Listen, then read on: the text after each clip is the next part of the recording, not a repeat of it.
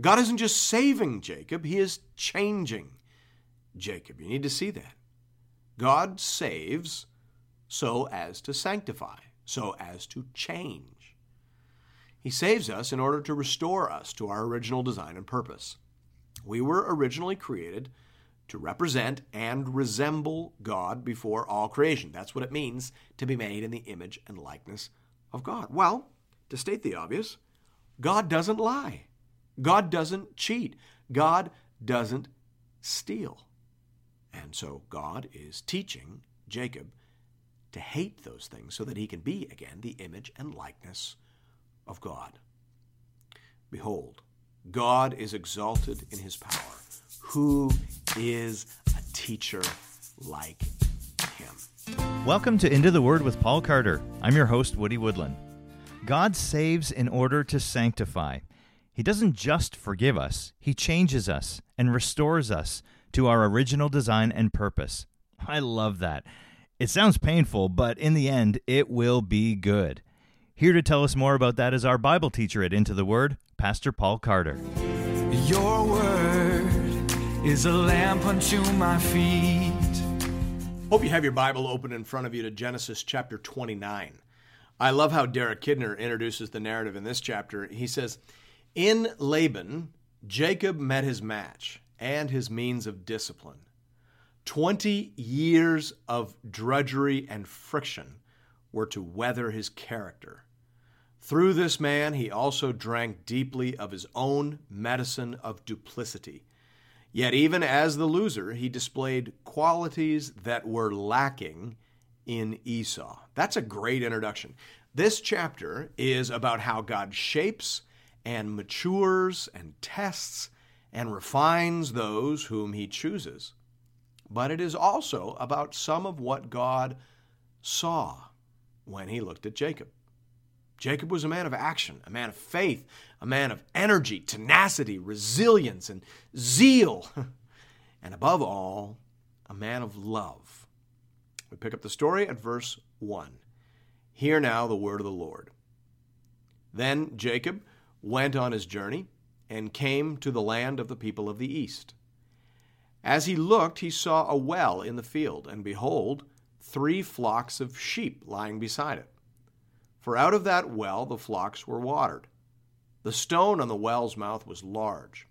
And when all the flocks were gathered there, the shepherds would roll the stone from the mouth of the well and water the sheep, and put the stone back in its place over the mouth of the well. Jacob said to them, "My brothers, where do you come from?" They said, "We are from Haran." He said to them, "Do you know Laban, the son of Nahor?" They said, "We know him." He said to them, "Is it well with him?" They said, "It is well. And see, Rachel, his daughter, is coming with the sheep." Now, we are clearly to understand this as a gift of providence. Just as when Abraham's servant traveled to Haran to secure a wife for Isaac and was met by Rebekah, so here, Jacob is immediately met by Rachel. This story reads like an illustration of Proverbs 3, 5-6. "Trust in the Lord with all your heart, and lean not on your own understanding. In all your ways acknowledge him, and he shall direct your paths." God has directed Jacob's path right to the woman he will eventually marry. In verse 7, as Rachel is arriving on the scene, Jacob continues to talk to the shepherds. He said, "Behold, it is still high day. It's not time for the livestock to be gathered together. Water the sheep and go, pasture them." But they said, "We cannot until all the flocks are gathered together and the stone is rolled from the mouth of the well. Then we water the sheep." While he was still speaking with them, Rachel came with her father's sheep, for she was a shepherdess. Now, as soon as Jacob saw Rachel, the daughter of Laban, his mother's brother, and the sheep of Laban, his mother's brother, Jacob came near and rolled the stone from the well's mouth and watered the flock of Laban, his mother's brother. Then Jacob kissed Rachel and wept aloud. And Jacob told Rachel that he was her father's kinsman and that he was Rebekah's son. And she ran and told her father. This little episode shows a lot of what it seems that God loved in the character of Jacob. Jacob has his flaws, of that there is no doubt. But he has his qualities as well, and here they are on full display. He is a man of action, thrust, and zeal. The shepherds were waiting for the full group of them to arrive so that they could lift the stone lid off the well as a team. Jacob manages the feat all on his own. So either Jacob was a very large man or this is something of a mini miracle. The point is, this is not a brother who wants to sit around and wait. This is a man who wants to give it a try. He reminds us already of his more famous great-grandson David, who would take the field against the giant while only a young boy, right? There was zeal, courage, and not a little jam in this man and in his seed. And the Lord delights in that and comes alongside of that with divine help and intervention. I just think that's worth noticing. We also see that Jacob is a man of deep affections. This is the only record that I know of a man in the Bible kissing a woman who's not his wife. Now, there's nothing improper here, but this is certainly forward. Jacob is a man of passion. He sees in this meeting the hand of providence, and he is sure that this woman is going to be his wife, and he is already head over heels in love.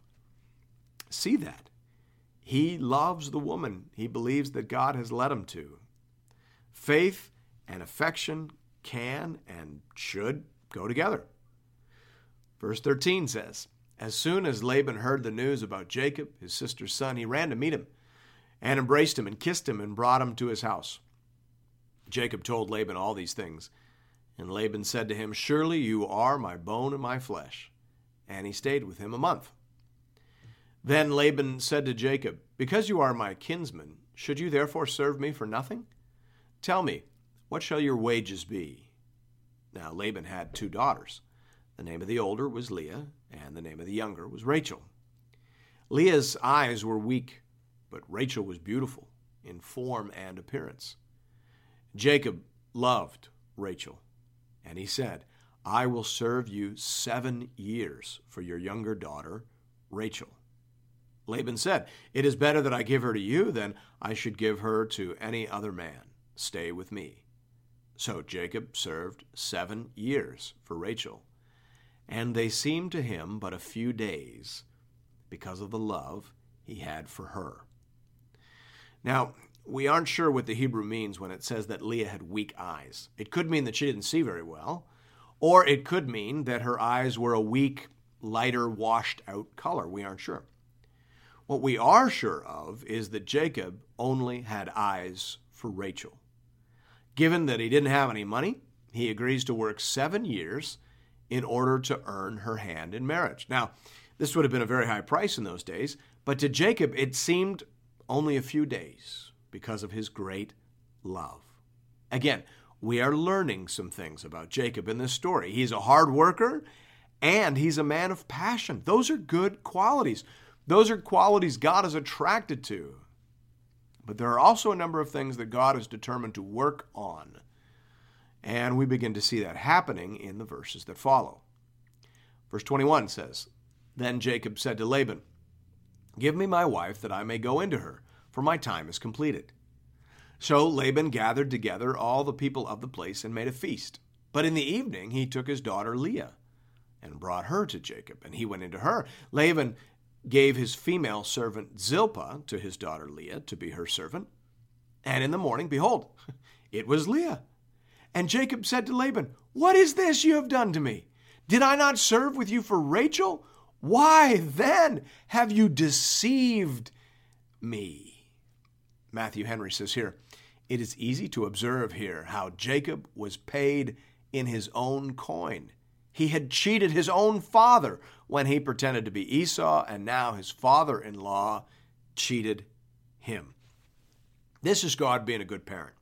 How many times have you said to your kid, how would you like it if someone did that to you?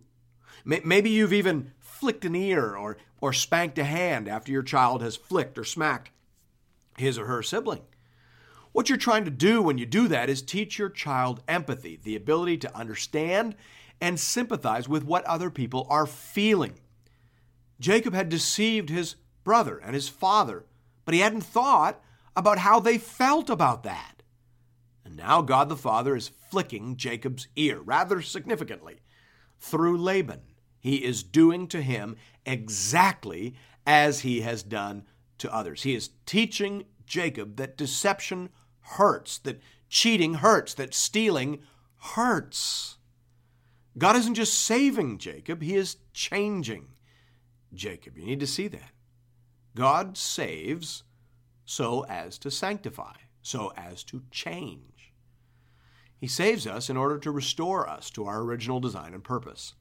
We were originally created to represent and resemble God before all creation. That's what it means to be made in the image and likeness of God. Well, to state the obvious, God doesn't lie. God doesn't cheat. God doesn't steal. And so God is teaching Jacob to hate those things so that he can be again the image and likeness of God. Behold, God is exalted in his power. Who is a teacher like him? Pastor Paul, I want to talk a little bit more here about this if we can, because this is a pretty important part of the story, and one I think that modern Christians are in the habit of overlooking. It's pretty clear here that God is paying Jacob back in his own coin, as Matthew Henry says, not to punish Jacob, but to purify Jacob. So this isn't one of those Old Testament things that we don't have to worry about as New Testament believers. This is still a part of how God works and moves in the lives of his children, is it not? Absolutely. In fact, in the New Testament, in Hebrews 12, verses 4 to 13, the apostle says, "In your struggle against sin, you have not yet resisted to the point of shedding your blood. And have you forgotten the exhortation that addresses you as sons? My son, do not regard lightly the discipline of the Lord, nor be weary when reproved by him.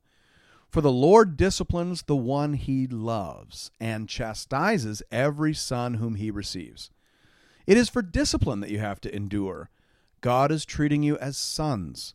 For what son is there whom his father does not discipline? If you are left without discipline, in which all have participated, then you're illegitimate children and not sons. Besides this, we have had earthly fathers who disciplined us, and we respected them. Shall we not much more be subject to the Father of spirits and live? For they disciplined us for a short time, as it seemed best to them, but he disciplines us for our good, that we may share his holiness. For the moment, all discipline seems painful rather than pleasant, but later it yields the peaceful fruit of righteousness to those who have been trained by it. Therefore, lift your drooping hands and strengthen your weak knees and make straight paths for your feet, so that what is lame may not be put out of joint, but rather be healed." Closed quote. So these people here were going through something bad, something hard, but not fatal. He says they haven't yet suffered to the point of shedding blood, but they are suffering. And he says this is not punishment. This is not God rejecting you. This is God refining you. This is God loving you and training you so that you can become the sons and daughters he has saved and destined you to be. So snap out of it, he says. Stop walking around with your hangdog face thinking God hates you. That's not what this is. God loves you. You are his child. And like a good dad, he's dealing with your nonsense. Verse 11 is pure gold. He says, "For the moment, all discipline seems painful rather than pleasant, but later it yields the peaceful fruit of righteousness to those who have been trained by it." So take the long view. And when we take the long view, we see that this story really is a huge part of how God changed and transformed the character and nature of Jacob. At the start of the story, he was deceitful, he was scheming, he was sly, he was underhanded. And at the end of the story, he is wrestling face to face with Almighty God. We'll see that in a couple of chapters. So God knows how to take a boy and make a man, metaphorically speaking, and literally speaking, in the case of Jacob. Right on. Okay, that's very helpful. You also mentioned God is exalted in his power. Who is a teacher like him? That's from the book of Job, isn't it? Yeah, that's Job 36:22, but it works really well as a summary for Genesis chapter 29. Absolutely. Let's jump back in now to the text at verse 26. We jump back into the text at verse 26. Laban said, "It is not so done in our country to give the younger before the firstborn. Complete the week of this one, and we will give you the other also in return for serving me another 7 years. So Jacob did so and completed her week. Then Laban gave him his daughter Rachel to be his wife.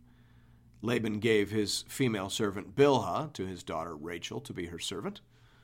So Jacob went into Rachel also, and he loved Rachel more than Leah, and served Laban for another 7 years. So basically what has happened in this bizarre story is that on Jacob's wedding night, perhaps after drinking a fair bit of wine, Leah was in the marital tent instead of Rachel, though Jacob didn't know that at first because she was probably wearing a veil. Maybe it was dark in the tent. We don't know.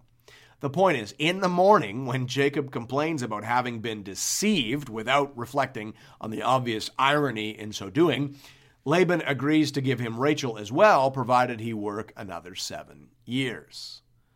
So Jacob gets a second wife and must now work another 7 years. Now, again, we should probably say a few words about polygamy here, the practice of having more than one wife. We spoke about this earlier in the case of Abraham, when we talked about how while the patriarchs had the example of Adam and Eve, there was no law yet that would have outlawed what Jacob did here. A law against marrying two sisters does go on the books later in the Bible in Leviticus 18:18, but that's still a long way in the future.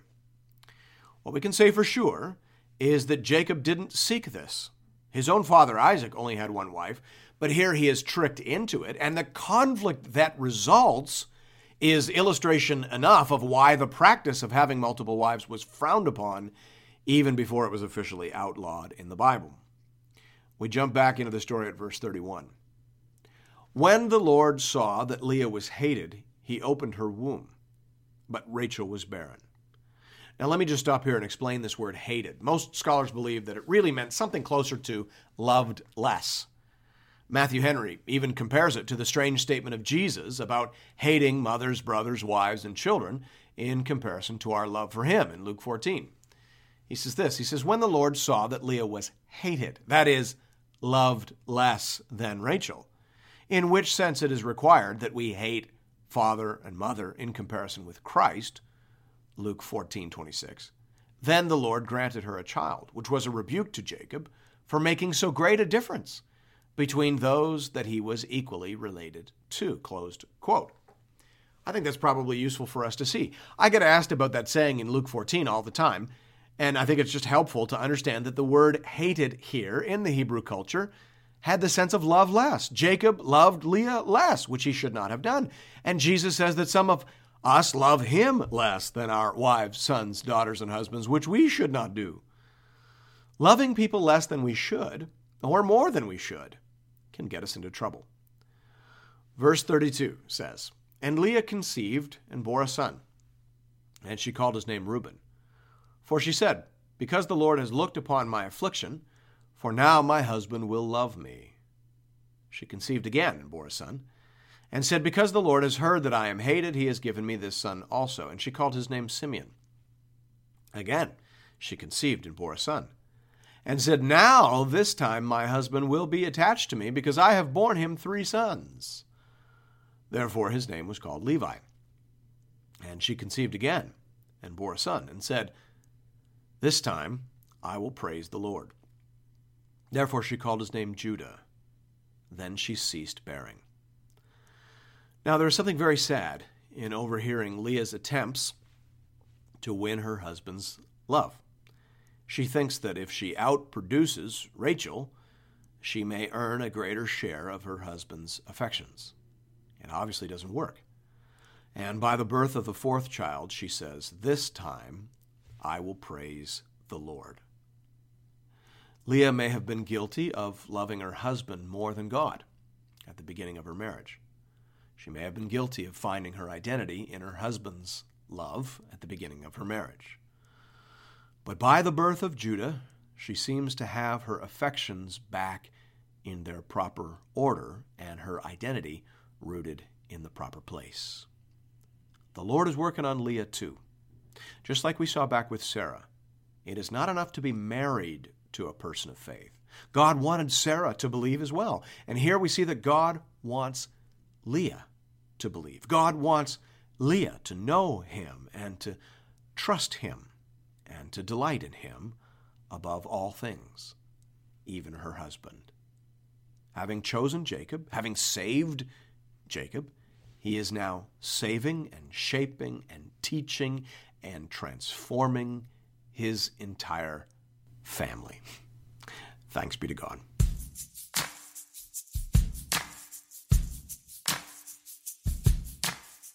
Okay, Pastor Paul, I've got a bit of an out-of-the-box question for you. I know that the main point of the last section in chapter 29 has to do with God teaching Leah to find her value and identity in him and not in her role as a mother. But I wonder, too, if her weakness and her sort of second-class status might also be one of the reasons that Judah, the son she bore once she was in a right relationship with God, was in fact the son chosen to be the line of promise that would eventually lead to Jesus. Is that a real thing, or am I reading too much into that? Well, it's certainly a good question, and it's a question that tends to get asked by Bible readers and Bible scholars. Why does God choose Judah to be the line of promise in the family of Jacob? Because actually, as we keep reading the story, it would appear to us that Joseph would be the more natural choice. Joseph was the child born to Rachel, so you could say he was the child of love. But then, far more importantly, he is kind of the only good guy in the last 10 or 12 chapters of the book. He is the agent of the salvation and redemption of the people of Israel, humanly speaking. So why doesn't God choose him? And then even if God isn't going to choose Joseph, why in the world does he choose Judah? Judah is the worst of all the brothers. He was the one who's going to want to sell Joseph into slavery for money. And then there's a whole chapter 38, about how Judah was a bad dad, how he slept with prostitutes, how he accidentally had sex with his daughter-in-law. Judah is an absolute gong show. So how and why does God end up choosing him as the eventual line of promise through whom both David and Jesus will eventually come? Now, obviously, it's dangerous to say too much about why God does anything. His ways are higher than our ways. But I think we can say that the selection of Judah is a further reminder that no one earns their way into God's mercy. That can't be done. You can't earn mercy. If you could earn mercy, it wouldn't be mercy. So God often chooses those who are pretty far off the path, and he works grace and mercy into their life, and he woos, wins, and sometimes drags them up out of the mud and onto the elevated highway that leads to salvation and glory and eternal life. We see it here with Judah, and we see it again and again and again in the gospel story. Thanks be to God. Amen. Yeah, I'll second that. So good. As always, friends, if you're looking for more Bible teaching from Pastor Paul, you can find that over at the Into the Word website at intotheword.ca, or you can download the Into the Word app at the iTunes Store or Google Play. You can also connect with Pastor Paul and with other Bible readers on the Into the Word Facebook page. Just enter Into the Word into the search bar. And we'll see you right back here next Sunday morning as we continue our journey together through the whole counsel of God. See you then. Your word is a lamp unto my feet